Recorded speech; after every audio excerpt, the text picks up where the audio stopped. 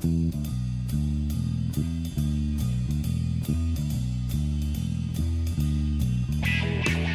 afternoon, good evening, good morning, wherever you're listening from, whatever time zone, whatever country. This is the Sheridan Show. I'm Chris Sheridan from basketballnews.com. I'm very pleased to be joined today by the Oklahoma City Thunder's beat writer for the Oklahoman, Joe Mussatto. Joe's about to enter his second year on the beat. He's taken over for there's been a host of great writers at the Oklahoman, who a lot of them have been scooped up by bigger organizations and moved on. Joe is currently covering the only team in the NBA that does not have a head coach, and we all wait on the NBA draft, and we all wait on Sam Presti, sort of here, Joe. And I'll start off by saying that, and by asking you, as we sit here and tape on November 2nd, how long do you think it'll take Sam Presti to make up his mind on who's going to be replacing Billy Donovan? Well, I'm kind of wondering which is going to come first, the NBA draft or the Thunder hiring a head coach. I mean, this process has taken almost 2 months now. We're almost reaching that point since Billy Donovan and the Thunder agreed to part ways. I kind of have a feeling it is going to be this week. I do think we'll get some news. Like you said, the Thunder is the only team without a coach right now. I don't think, they weren't going after any of the high-profile candidates, so I don't think they were worried about competing against other teams for the coach of their choosing. But at this point, with the draft coming up, with the season, potentially starting in late December, we'll see about that. But it's about time to get a new coach hired. But Sam Presti, he moves very quietly and is hard to predict, so we'll see when that comes. Yeah, he's kind of well known for that, but he's one of the few people that's been with the Thunder organization since they were the Seattle Supersonics, and his team he came in second in an Executive of the Year voting. His team certainly was the biggest overachiever in the entire Western Conference. Chris Paul showed that he's still got life in his legs, and let's start with Chris, Joe. Chris Paul going to be with the Thunder next season, or do you think they can find a taker for that contract? Chris makes $41.3 million next year and $44 million on a player option in his final season, or the final season of his contract, which will be 2021-22. But that's an awful lot of money to be paying a guy for a team that's going into a huge rebuilding plan with all the draft picks that Presti was able to stockpile last summer in the Westbrook trade and in the Paul George trade. Yeah, I go back and forth on this, but I'm leaning toward the direction that Chris Paul won't be on the roster next year. I think even at age 35, with that money he's still owed, as you just laid out, and he's 100% going to pick up that player option when it comes out after next season in his age 36 season. So he's got 2 years left, a lot of money left on that contract, but he was second-team All-NBA. More importantly than that, he stayed healthy. He only missed one game the entire season because of injury, but the Thunder has remained steadfast that they're not going to attach a pick or a young asset just to get off that contract. And that was the thinking when they made the Westbrook deal, that to get off Chris Paul's contract, they're going to have to attach something to it. Now it's in reverse. They already got, several draft picks from the Rockets in that trade, and now they think they're going to get an asset rather than attaching one for Chris Paul. So there's teams out there that, of course, make natural landing spots. The Knicks is one of them, given his relationship with Leon Rose. The Sixers, if they want a more traditional point guard. Always the Lakers rumors out there about teaming up with LeBron James and maybe being a Laker once and for all. But, it's just going to be a thing where the Thunder are comfortable keeping him on the roster. Their cap sheet's going to be clean next year. They're going to be under the luxury tax. So if a deal doesn't come along, I do think there's a chance he starts the season with the Thunder and is maybe traded at the deadline or even next offseason heading into the final year of his contract when, if he stays healthy, he shouldn't be all that difficult to trade on an expiring deal. Yeah, there's a school of thought, especially here in New York. I had Mark Berman from the New York Post on my show a couple of weeks back that Chris Paul could be the key for the New York Knicks to get Giannis Antetokounmpo. The thinking being that Giannis and Chris grew very close during the time in the NBA bubble, and Giannis wants to play with Chris Paul.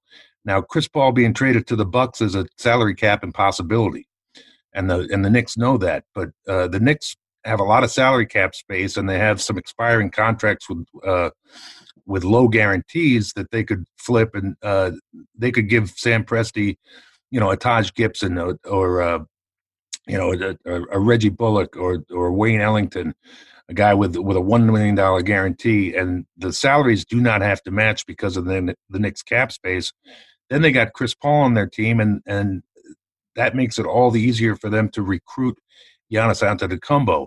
Of course, this all is predicated on Giannis not signing the Supermax with the Milwaukee Bucks. What do you make of that theory? I think it's fascinating. A couple things on that. First, I know Chris and Leon Rose are very close, and certainly playing and living in New York would be more attractive than playing another season in Oklahoma City. Like it makes sense from that standpoint.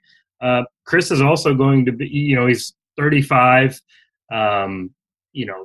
Couple years left on that contract. I just don't know if the Knicks are close enough to competing that if that's a situation he would want to be, even if it means playing in New York for the Knicks. I think Sam Presti, quite like he treated, Paul George asked for a trade, but he treated the Westbrook trade of not just sending Westbrook anywhere. He sort of worked with Westbrook of finding the right fit.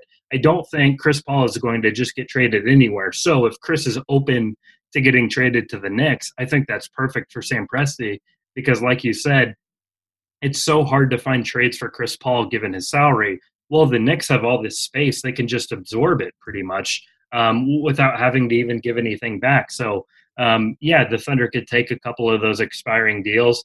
I think the Thunder would at least ask for a young player. I mean, Kevin Knox is super intriguing. I don't know if the Knicks would consider that in a potential Chris Paul deal. But, the Knicks would just be the easiest way to get off of his contract without giving anything up. And it kind of works for both sides if that's a place that Chris wants to play. It sounds like you're swapping notes with Mark Berman. He mentioned also Kevin Knox as a guy that's very intriguing to the Thunder. He's Joe Mussatto on Twitter. He's at Joe long dash Mussatto, Mussatto. Thunder beat writer for the Oklahoman. Kid who grew up in Oklahoma. I call you a kid, Joe, because I'm older than you. Grew up in OKC, attended the University of Oklahoma, and covered OU football and basketball before coming on to the Thunder beat. You can follow me at Sheridan Hoops. I'm part of the team at the best new website on the basketball website on the internet, basketballnews.com. And Joe, let's move over to the coach, back to the coach again. Your newspaper just published a long series of profiles of candidates that Sam Presti may or may not be looking at. Most of them, of course, he is. But one of them was Mo Cheeks, who's joined Billy Donovan's staff in Chicago. And another one is Becky Hammon, who's been Greg Popovich's number one for a couple of years. And if hired in Oklahoma City, would become the first female head coach in NBA history. What do you think of her chances, Joe? I think anyone with the Spurs in that Spurs organization has a good chance, just given Sam Presti's history with that organization. He was the assistant general manager before taking the Sonics job and then moving to Oklahoma City. So you look at the Spurs, Becky Hammon, certainly a candidate I think they'll consider, given her credentials working under Greg Popovich and the amount of assistants that have come out of that coaching tree in San Antonio. I think Will Hardy, another young Spurs assistant, is a name that you've got to look out for. He's been mentioned for several head coaching jobs as well. So when I look at the Spurs, I think of Becky Hammon and Will Hardy is two possibilities. And really, when I was compiling lists of candidates, most of them had some sort of Spurs connection. Even Brett Brown, Ime Udoka, who just joined the staff in Brooklyn, I thought was a strong candidate. In Oklahoma City, it looks like that's not going to happen. But, the Thunder have basically built themselves wanting to be in the Spurs mold, and they've certainly done that in a lot of ways. So it only makes sense that they might hire a coach with Spurs connections. And Becky Hammon, I think, is at the top of the list. That's a strong statement, top of the list. But I agree with you on all your points, and the Spurs tree and the Thunder tree grow very close to each other. But there's also a couple of guys who are on the Thunder staff. Give us a little bit on Brian Keefe and Mark Daniel as viable candidates. Yeah, so Brian Keefe, if they're going to promote from within, in which I think is a pretty, a strong possibility, wouldn't it at all be surprised? I think Brian Keefe makes the most sense. He's been an assistant with the Knicks. He's been with the Lakers. He was a former Thunder assistant under Scott Brooks, and then came back on Billy Donovan's staff. So he's spent quite a bit of time in Oklahoma City. He was known for really being instrumental in Kevin Durant's development, known as a player development coach who's sort of come up the ranks. And he's, when you're looking at Thunder coaching candidates, you're really not looking at some of the biggest names on the market. You're not necessarily looking at former head coaches. I think a lot of times you're looking at lead assistants, front of the bench assistants who have never been a head coach. And Keefe is certainly someone that fits that mold. I think Mark Daigneault, he has been a former G League head coach in Oklahoma City and then was promoted to the staff. So he's got that head coaching experience. And I think you're seeing more and more, Nick Nurse being kind of the ideal example, but you're seeing more coaches come from the G League route. And given his head coaching experience, I think if they do go from within, those would be the two guys. And there's another guy with G League head coaching experience, Will Wilcox. He was G League Coach of the Year for the Long Island Nets, and then he took a job in Perth, Australia, where he was coaching in the NBL until their season was halted because of coronavirus. Is he a viable candidate, Joe? Yeah, it's Will Weaver. Will Wilcox plays golf, and I'm a golf fan too. I apologize to Will Weaver. I've done that 15 times. That's all right. Yeah, Will Weaver. He was sort of a name that I thought came out of nowhere. Brian Windhorst from ESPN initially reported that he could be a candidate. He's been a special assistant in Philadelphia and in Brooklyn under Brett Brown and Kenny Atkinson. Like you said, he's coaching the Sydney Kings in Australia right now. He went to the University of Texas and he didn't play basketball at Texas, but he basically was a high school coach in Austin and showed up to practice and asked Rick Barnes if he could have a spot on the staff. And he ended up being a graduate assistant at Texas before going on to Sam Houston State, just north of Houston.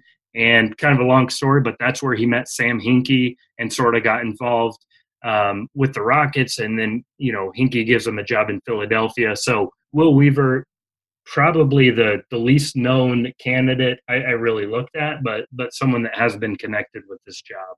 Yeah, that story you tell is sort of like the Lawrence Frank story. Lawrence Frank was a freshman at Indiana University and walked into Bobby Knight's office and asked if he could be a team manager, and Bobby Knight said sure. And Lawrence Frank worked his way up the ranks and eventually became head coach of the New Jersey Nets when they were there, and now he's running the Los Angeles Clippers. Not a bad team to be running at this point in your career, but you never know if you don't ask. And so anybody who's listening who's got a college freshman or a high school senior who's going to be a college freshman, tell him to knock on doors when he gets to campus, if the campus is ever open. Right? Yeah, it's a good point. It doesn't hurt to ask. You never know if you don't ask. But let's turn back to the Oklahoma City Thunder, and I want to turn back the clock a little bit, Joe, because before you were on the beat, but I spent a lot of time down there when the team was competing for championships, and they should probably have had about 7 of them by now if they had kept together the nucleus of Kevin Durant, Russell Westbrook, James Harden, and Serge Ibaka. And it started to come apart when James Harden went into his free agency year. And the Thunder told him, we'll pay you like a 6th man because you've been a 6th man. And James said, well, wait a minute. I'm a 6th man because you asked me to be a 6th man, but I'm good enough to be a starter, and I want to have starters' money. And Oklahoma City kind of held firm, and so James left as a free agent. Are people down there still kind of upset or bitter that they had the makings of a dynasty and it all kind of came apart piece by piece? Yeah, I don't know if they're bitter, but they're definitely there's a lot of what ifs that still get tossed around. And anytime, they played the Rockets in the first round of the playoffs, and it was sort of a perfect time to reflect on two trades that shaped the organization with the Harden trade and then the Westbrook trade. And then you look at two of the three pieces that were supposed to be part of the Thunder nucleus that, like you said, was expected to win a championship or multiple championships, are now playing for the Rockets. So there was a lot of reflecting around that time.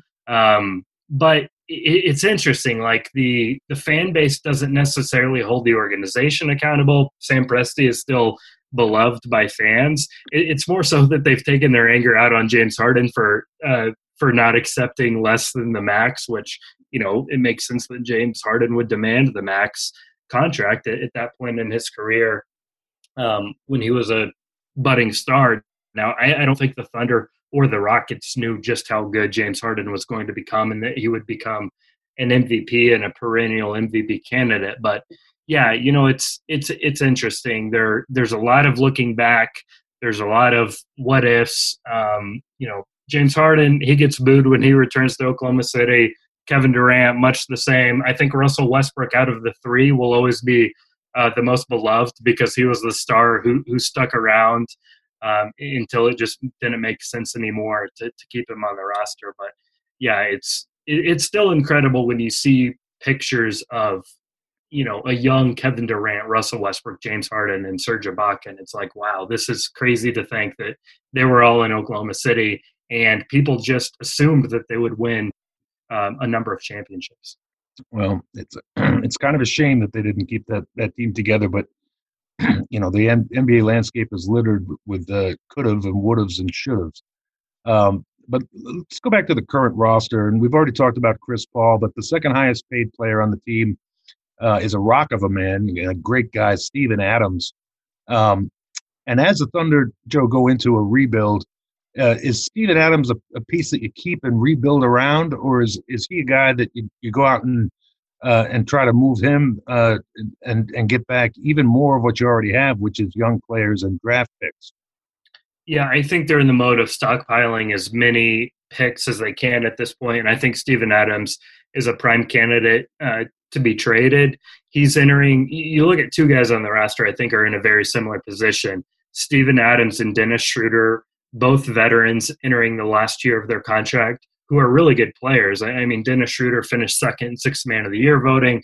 Steven Adams can help, almost every team. I know he's a traditional center who doesn't really step out and play the game in the most advanced way, but he still can help a lot of teams. So I think Sam Presti will certainly be listening to calls for both Schroeder and Steven Adams this season. Now, there's an alternative route the Thunder could go, knowing that Chris Paul is on, he has 2 years left on his deal. Might be hard to trade him this offseason. They could enter next season with Chris Paul, Steven Adams, Dennis Schroeder, Shai Gilgeous-Alexander all on the roster and potentially be competitive in the West, maybe try to get the 8th seed. But I don't know if that's the most likely route. I think, Chris Paul leaning that he will get traded. And if that happens, the teardown is going to begin. And I think trading a guy like Dennis Schroeder or Steven Adams makes sense.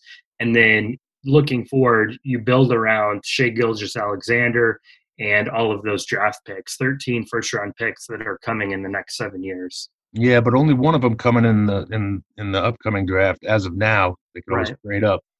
But Oklahoma's picking at number 25. Gives me a reason to plug Matt Babcock, who works here at Basketball News, just published his mock draft today. We're going pretty heavy, Alex Kennedy and the staff, on draft stuff and draft prep stuff. But check out Matt Babcock's mock draft. It just went up today, Tuesday, November 2nd.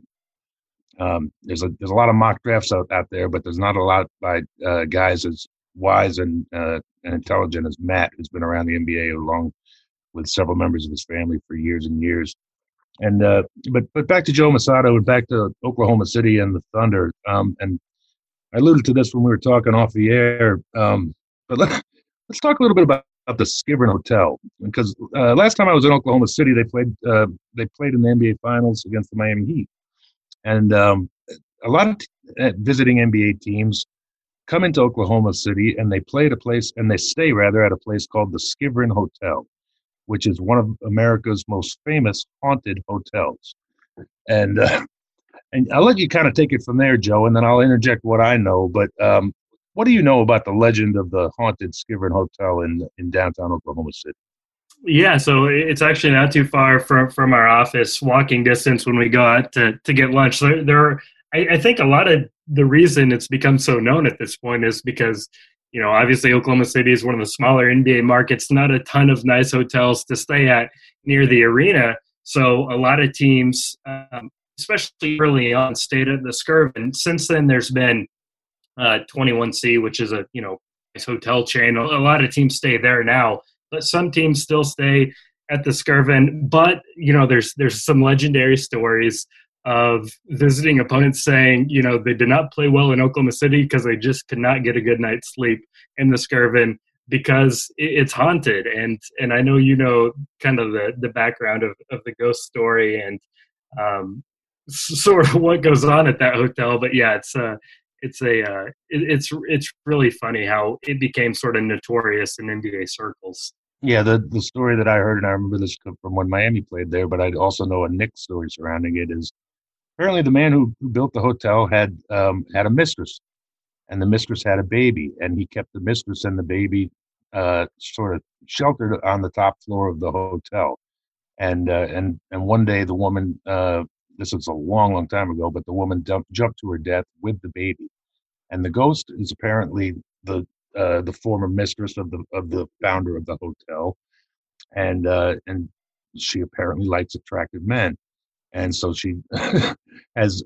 There's a lot of NBA players that said something wacky went on there, and a couple of them said, I saw her. And one of them was Eddie Curry, who of course was drafted high by the Chicago Bulls and later played for the New York Knicks. So interesting place, Oklahoma City. Real good food, real cheap gasoline, and real friendly people.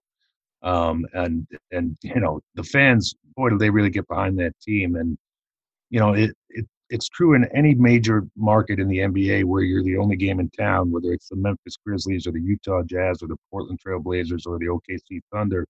When you're the only game in town, the whole city rallies around you, but also kind of the whole state does. And that really has never gone away in OKC, Joe. Isn't that the case even through the tough years after James left? Oh, for sure. I mean, I think they've got one of the best fan bases in the league.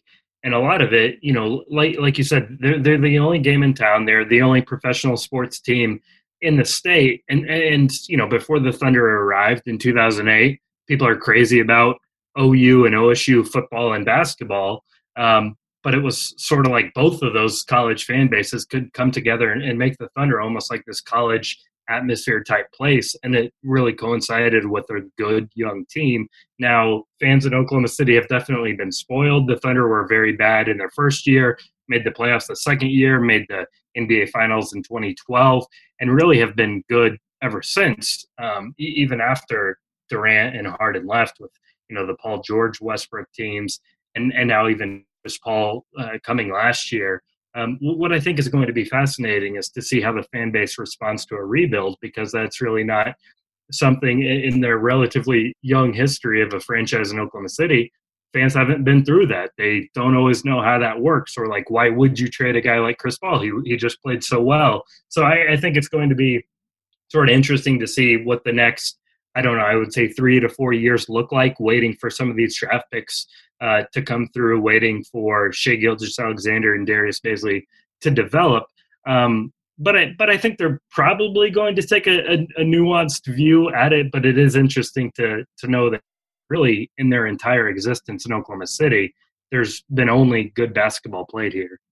Yeah, it's really something, and you can't really say that about any other NBA franchise that's had quite that long of a run of success, other than maybe outside of San Antonio. They never really have a bad year. And last season, it wasn't the worst year. I mean, they were in the bubble because they were in the thick of it, but they didn't have their whole team there. And they're just never bad. He's Joe Mussatto from the Oklahoman. I'm Chris Sheridan from basketballnews.com. I want to thank you for joining us on this edition of the Sheridan Show. Joe, I know you're busy, man. You got to figure out who that next coach is. And then you're going to have to do a lot of watching of college basketball and scouting for the next several drafts ahead. Because like you said, Sam Presti is like the new Sam Hinkie when it comes to stockpiling draft picks, except Sam Presti gets first-round picks. Sam Hinkie always used to get second-round picks. Yeah. Well, I'll try to figure out who the coach is going to be, and hopefully it'll become before the draft. One thing at a time here. Again, he's Joe Mussatto, and on Twitter he's at Joe _Mussatto, Mussatto. He writes for the Oklahoman Sports and does a fantastic job covering the Thunder. Joe, thanks again for being on the show. Thanks, Chris. That was a lot of fun. Okay, we'll see you guys down the road, and that's an over and out.